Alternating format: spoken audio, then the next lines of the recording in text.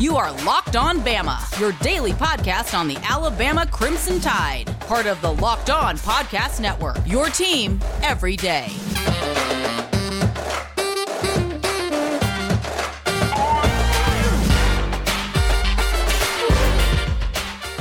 Hey, everybody, and welcome back in to Locked On Bama. Luke Robinson, that's me. Jimmy Ryan, that's him. Jimmy, how are you today? Good. Really needed that off weekend. Really needed to have a week off from the high emotion of the Bama game. Yeah, it was good to just sort of chill for a weekend, there's no doubt. Although, I got to say, I thought the games were pretty awesome. I mean, the Florida game was at least kind of fun. By the way, should make mention, this episode is brought to you by Built Bar. We will talk about Built Bar in just a little bit, but Built Bar, absolutely delicious. Go check them out at BuiltBar.com. I think that's where we should start is talk a little bit about this past weekend, because the games that were played do have a pretty heavy influence on what happens to Alabama later on. And I think it begins and ends with that Clemson game. And look, Notre Dame's going to get a ton of credit for that victory. And I think they should. I mean, you still beat Clemson. They still won 35 or 36 regular season games in a row, all that jazz. But, you know, they were missing just about everybody of consequence. And then on top of that, Travis Etienne had maybe the worst game since he's been good. And it still took all of that in two overtimes for Notre Dame to get the win. So I'm not exactly saying Notre Dame is a powerhouse just yet, but I think it's positive for Alabama because it moves us to number one in the AP poll, which is awesome. It's going to move us to number one in just about every projected college football playoff seeding, which is also good. And the game was just pretty fun itself. And then to top it off, Jimmy, what was kind of cool, the guy who Clemson almost had a kick six. I'm sure a lot of people saw it. Travis Etienne was waiting back for a field goal that ended up being short. He was going to take it back for a touchdown. The guy that stopped him is from Tuscaloosa. Yeah, I guess there was some irony or something in there somewhere. What a bizarre sequence, that was. And then Notre Dame's punter and special teams player Bramlett, I think his name is. Yeah, he's from Tuscaloosa, and ironically, Alabama's kind of short a punter, so maybe that was a goof on our part a little bit. But nevertheless, it was big news for Alabama. I think never before has being the number one seed in the playoff been more important. I mean, I think Alabama doesn't need to count chickens before they hatch. Making the playoff is infinitely more important than your seed. But if you are in the playoff this year, being number one is big. For one, it prevents a crazy cross-country flight to Pasadena where you have to play maybe if you're not the number one seed. And I don't know in the year of COVID whether, a flight to Pasadena is a great idea for your team. So, and who you play. Obviously, the number 4 team is not going to be quite what the number 2 and the number 3 team are. So, big deal for Alabama to move up to number 1. I think, Luke, especially with Florida's win, there's a clear path to the number 1 seed. I think Alabama just simply wins out. They will remain the number 1 seed, as neither Notre Dame nor Clemson could catch them based on who they play, and neither Ohio State based on who they play, unless voters are impressed when Ohio State eventually beats an Indiana or Northwestern or whatever teams are undefeated in the Big Ten along with them, because who knows if Wisconsin's going to get to play football this year. So weird year, but Alabama being number 1 is not weird. It's the 13th year in a row Alabama has been number 1, and yet another one of those stats that Nick Saban has notched at Alabama that's just hard to believe, but we watched it happen. So Alabama number 1 again, and it's LSU week where Alabama is an astounding 22-point favorite. Yeah, I want to talk about that in a bit, because we were on a text chain, and I said, what do you think the LSU line will be? And I thought maybe 10. I mean, 10's probably low, and I'm probably was a little bit – crazy there, but 22 seems like, oh my God, that's a lot of points, and we'll get into that in just a minute. But then on top of that game, and by the way, the irony didn't stop with the Notre Dame Clemson game. Notre Dame plays Boston College next week, which is the exact same team they played after they beat Florida State in 1993 when Florida State was number 1. And Boston College very famously upset Notre Dame, and it kept Notre Dame from playing for a national championship that year. So I just found that to be kind of interesting. Going now to the world's largest outdoor cocktail party. By the way, why can't we say that? Why can't we just say it's the world's largest outdoor cocktail party? I know. I mean, I can say it on this podcast, but that people, I think both schools and the SEC and Jacksonville and everybody was like, y'all don't call it that anymore. Well, that's be it. We are legal. Oregon just legalized heroin. Can we not? Outdoor cocktail party? Is that really going to offend somebody at this point?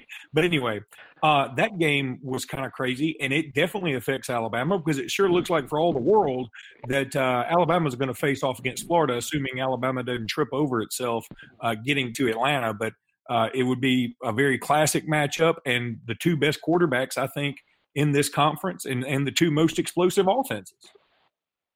Yeah, and that's why they're going to be there. I mean, it seems to be the name of the game in 2020 is who can score the most points, and Alabama's good at that. Florida's good at that, and that's why they're going to be there in the end. Look, it's this simple. Georgia certainly has a handful of good players. I know they had some missing guys, and that hurt them. But, Luke, I'd ask you, and I think this sums up the whole game. If Kyle Trask was the quarterback at Georgia and Stetson Bennett was the quarterback at Florida, who wins the game? Oh, I don't think there's any Georgia. So Kyle Trask is the difference, as he would be the difference in most games. I think he's a NFL quarterback and just about NFL ready now, and makes Florida very dangerous because not only is Trask good, there's weapons around him.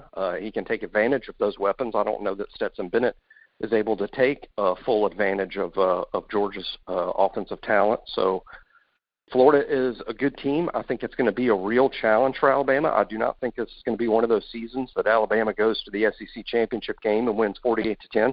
I think it's going to be a real classic battle with probably a ton of points, probably an exciting game, and hopefully Alabama will be so entrenched into the playoff that the outcome wouldn't matter, even if you lose. But but in the end, what I'm hoping to see starting this weekend, Luke, is, we know Florida is good on offense and we know Alabama's good on offense. Let's make sure when Alabama gets to Atlanta that the defense is good, I still think the ingredients are there for the defense to be pretty good. They just got to get a little bit better every week. Well, here's something that we'll be all doing this weekend, and that's cracking open a cold Coors Light. We will all be ready to relax and watch Alabama right after the Masters, watch the Tide roll in Baton Rouge, presumably, and then, just have a Coors Light and relax. It's made to chill. You want to chill. So why don't you just chill with a Coors Light? It's that simple. Go to CoorsLight.com and check out everything that's new with Coors Light and find out anything you want to find out about this delicious beer. But all you need to know is that it's made to chill and it is delicious. Absolutely delicious. Coors Light, my beer of choice, Jimmy's beer of choice. Can't beat it. And you need to go check them out at CoorsLight.com. Get you about a 6-pack or a half a case or maybe a full case for this weekend, whatever floats your boat. Have some friends over and get some more. Go to CoorsLight.com. We do want you to celebrate responsibly, though. Celebrate responsibly. Coors Brewing Company, Golden, Colorado. All right, now, Jimmy, let's talk about the spread for just a minute. Alabama minus 22. That didn't strike you as being incredibly high, even given what is going on with LSU, even given that Miles Brennan probably isn't playing? Doesn't that feel like it's really high?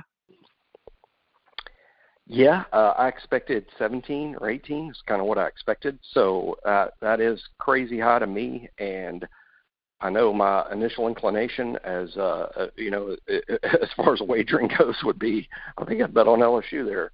With that many points, but what LSU team are we going to get? I mean, I think some of the line is predicated on the absolute awful game LSU played last time out. I mean, if LSU plays as bad as they did against Auburn, and they play that way with starting TJ Finley, who plays that bad against Alabama, Alabama is going to win the game by 22 or more points. And in that sense, I don't think the line's crazy. However, LSU hasn't been that team, every single week. Just the game before, there had been talk that LSU had figured it out against South Carolina, that turned it around, and T.J. Finley was the future of the program, and the defense had taken a big step forward, and that's what they had said the game before. So what LSU team are we going to get? I'm sure Alabama's going to prepare for the LSU playing at their best potential, which will be pretty good because they got some dudes, particularly at cornerback. I think, Luke, the greatest matchup in this game is Alabama's wide receivers, Devontae Smith and John Mechie, against those LSU corners, Derek Stingley, Elias Ricks, and Cordell Flott. That's just a great matchup. So maybe there'll be plays to be made in the middle of the field against LSU. Maybe this will be a good week for Slade Bolden to sort of have a career game here. He would love to, I'm sure, against his home state team. But, you know, the line at 22, that is a bit shocking to me. Boy, imagine if I'd have told you this summer that Alabama would be favored to beat LSU by 22. You'd never believe it. Oh, God. I mean, no, everybody would have jumped all over it on the LSU side. There's no doubt about it. And, look, I think hopefully we have maybe gotten one of these freshman wide receivers ready for this game too.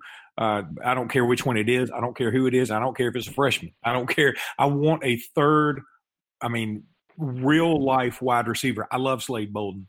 I don't look at him as that third wide receiver. He's more of a jackknife. I mean, he can play running back. He can actually throw a pass. He can do, he can get in the slot, all those things. But I want a viable, like, bona fide wide receiver to show up in this game. And I think it'd be great if somebody can make that happen. Javon Baker, who I think most people suspect, I think that would be fantastic. But I really don't care at this point. Just coming down this stretch run, I'm looking at what Alabama has left.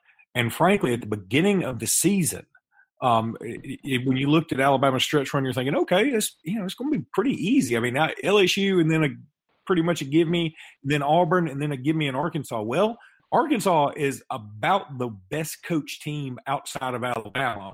Auburn is hitting his stride to some degree. Kentucky's just got a solid defense. We're going to beat them. There's no doubt. But they got a solid defense. Then LSU, to me, is still LSU. I mean, I'm not saying that look, it's warranted that Alabama is a heavy favorite. There's no doubt. However, they are going to sell out for this game. They're not going to play as badly as they did against Auburn because, as you and I say multiple times, you play your best a couple times a year, your worst a couple times a year. In between is what you are. Well, I think we've seen them play their worst at Auburn and probably Mississippi State.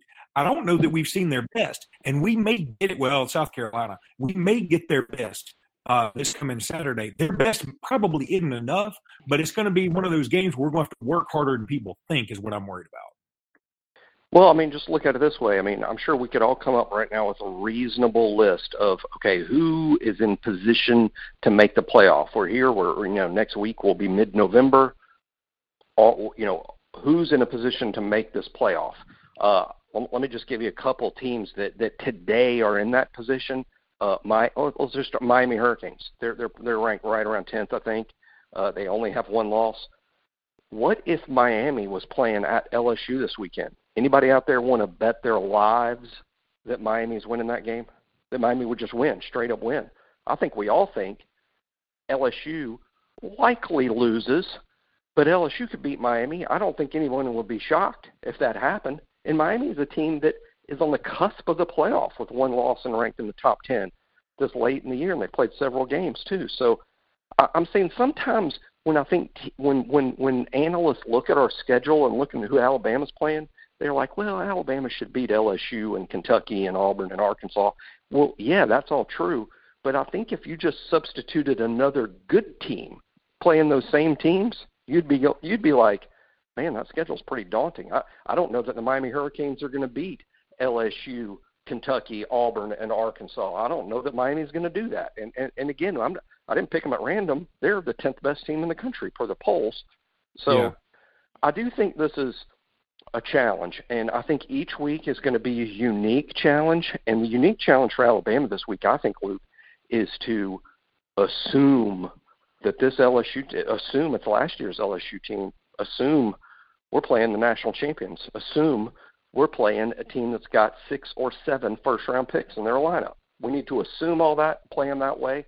Hey, and if it ends up LSU still sucks, and frankly, they've sucked. If they still suck, great. But you need to assume you're getting the LSU everybody thought you'd be getting. No, that's true, because I'm a little shocked that we hadn't heard about some more opt-outs from the LSU side. I mean, I really thought that they may start going down that path, considering there's really not much less for them to play for. Yeah. It's kind of gone off the rails. I think the most interesting team in the SEC next season will be LSU, and by that I mean, no doubt. Yeah, have they just flushed the momentum that quickly from winning a national title and it's all gone? Or was this year just a one-year blip? Because if any year is going to be a one-year blip, a one-off, a year that like doesn't make sense, it's this year. So I can buy it that LSU took the year off after winning their national title based on what all went into this crazy COVID year. But 2021, you better see an elite LSU team, or we're back at square one with Ed Orgeron. Let me tell everybody about Built Bar. Go to BuiltBar.com. That's BuiltBar.com, BuiltBar.com. Absolutely delicious stuff. We love these health bars. I'm calling them a health bar because they are healthy, but that's really not fair because they are just as good as any kind of candy bar you can buy out there. They really are, and I'm a candy aficionado. These things are fantastic. Get the carrot cake one. You will thank me later via tweet or maybe even a text if you are lucky enough to have my phone number. Go to BuiltBar.com. They really are delicious. Jimmy and I would not lead you astray. You definitely want to try these out. They're covered in chocolate, all natural ingredients. Great for a keto diet. And there are a lot of people out there on keto diets. You need to be on a keto diet right now in preparation for Thanksgiving. It wouldn't hurt. I'm just telling you out there, yes, you've chunked up a little bit. So try this because this will help you lose weight. Go to BuiltBar.com. Use promo code LOCKED, and it will give you 20% off of your order at BuiltBar.com. Also, I want you to go, while you're surfing the interwebs, Home Field Apparel. Home Field Apparel is the best. They've got these cool new logos for all things Alabama, all things other colleges, but Alabama is what you need to be focused on. And for these guys, you want to use promo code LOCKEDONBAMA. I've already done it. My shirts are supposed to come in Monday. I'm so excited. 2 cool new shirts. I've been looking for some. I love these retro shirts, and these guys are on top of it. HomeFieldApparel.com. I'm telling you, go to their website. You're going to fall in love. We put all this stuff on Twitter, and I want to believe that a lot of this was because we put some of this out there. But I saw a lot of people tweeting back, hey, my new sweatshirt came in, my new T-shirt came in, my new this came in, my new that came in. And they're showing these pictures, and they're so cool because Alabama's got some of the coolest old school logos of anybody. I mean, the Script A is great, but really, these old school logos are where it's at. Go to Home Field Apparel and check all this out. You will absolutely be glad that you did. Use promo code LOCKEDONBAMA. All right, Jimmy, let's talk about the rest of the SEC. What else did you see really quickly from this past weekend? Sure. And back to our sponsors real quick. We do have incredible sponsors because those are all incredible products for real. That's cool. And yesterday, I can tell you this, I enjoyed the crap out of some Coors Light. I don't even know that I drank it responsibly, but I was watching Florida, Georgia, walked into one of my local taverns while the wife shopped and drove me around responsibly, and I said, give me one of them Coors Light pitchers, and it was a good decision on my part. Now, for other games, let me tell you. Jimmy, when you do that next time, I want you to take a picture of you in the Coors Light pitcher and tweet it out and say, this is me doing what I love for people and things that I love. I really should have done that because not only did I have a Coors Light pitcher, the pitcher of Coors Light literally had the Coors Light logo on it. I mean, it wasn't just like a random, pitcher that they filled out of the keg. There was a picture of Coors Light on the pitcher, and boy, I blew that. I'll tell you what, I'm just going to go do it again just for fun, and we will tweet that out. But in terms of the 2 other SEC games, 2 or 3, I think poor Jeremy Pruitt, Tennessee came in this year with good promise. They started out 2-0 and led Georgia in Athens, and it looked like Tennessee to some extent was back. And pretty much from that moment on, they went right down the crapper. And last night I think was a low point as they were almost non-competitive against a team they should beat. So I don't know what's all going on over there. If it was any year but a COVID year, I would tell you Jeremy Pruitt may not survive. I just think this will be a season where universities are just not going to be eager to put together, $12 million in buyout money. So Jeremy's likely to get another year. But wow, he hot seated. He's on the hot seat now. If he wasn't before last night, that was just a really bad performance. And kudos to Sam Pittman, who I'll be totally honest, I thought it was a bad, lazy hire. I thought that this was just sort of an absurd hire, frankly. And maybe it will prove to be, maybe 2 years from now, I'll be saying, yeah, I was right, that was a bad hire, because there's a small sample size here. But on small sample size, Sam Pittman is easily the SEC Coach of the Year. I cannot be more impressed with what Sam Pittman has done. He inherited, to use Coach Bryant's words, chicken shit, and he turned it into chicken salad. And great job by Sam Pittman, and particularly his coaching staff, led by Barry Odom. On the defensive side of the ball, Mississippi State and Vanderbilt was the exact slop fest me and you said it was going to be. It was embarrassingly bad for the league. Mississippi State's offense, they inexplicably won the game, but with no offensive numbers. This is a bad Vanderbilt team. And by bad team, I mean a bad team for Vanderbilt. They're bad, and they almost won this game. Those are just the two best teams, the two worst teams in the league. The best at being bad, Mississippi State and Vandy, and somebody had to win, and Mississippi State did. I think there's one other SEC game. A&M. Yeah. A&M proved playoff worthy. I mean, I know it's South Carolina, but they beat the crap out of them, which is what you do when you're a playoff team and you're playing someone average. Beat the crap out of them, and they did. So, wow, A&M getting better and better every week. Real good team. I bet if Alabama played A&M again, I don't know that Alabama would win the game because they got more good players. I don't know if they'd win by 28 or 30 again. A&M's very good, and I think an interesting conversation to have right now is who should be ranked higher between A&M and Florida, because A&M beat them head-to-head. I'm not so sure that would happen on a neutral field or at the Swamp. But Texas A&M and Florida, two good teams. I think the second and third best team in the SEC right now. No, I agree with that, and there are reports that this may be it for Will Muschamp, that he may be getting fired on Monday. I'd be a little shocked. I mean, like you said about the pandemic money, but that fan base is pretty fed up. There's a lot of booing in that game, and there weren't enough people. The number of people was fewer than the number of boos. I don't know how that was possible. It's like people used a walkie-talkie to transmit their boos with displeasure. I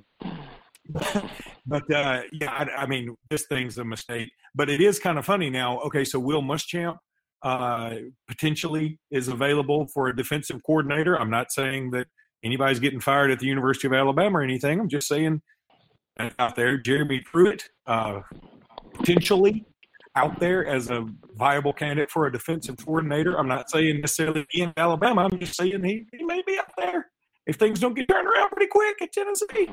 So, just interesting stuff.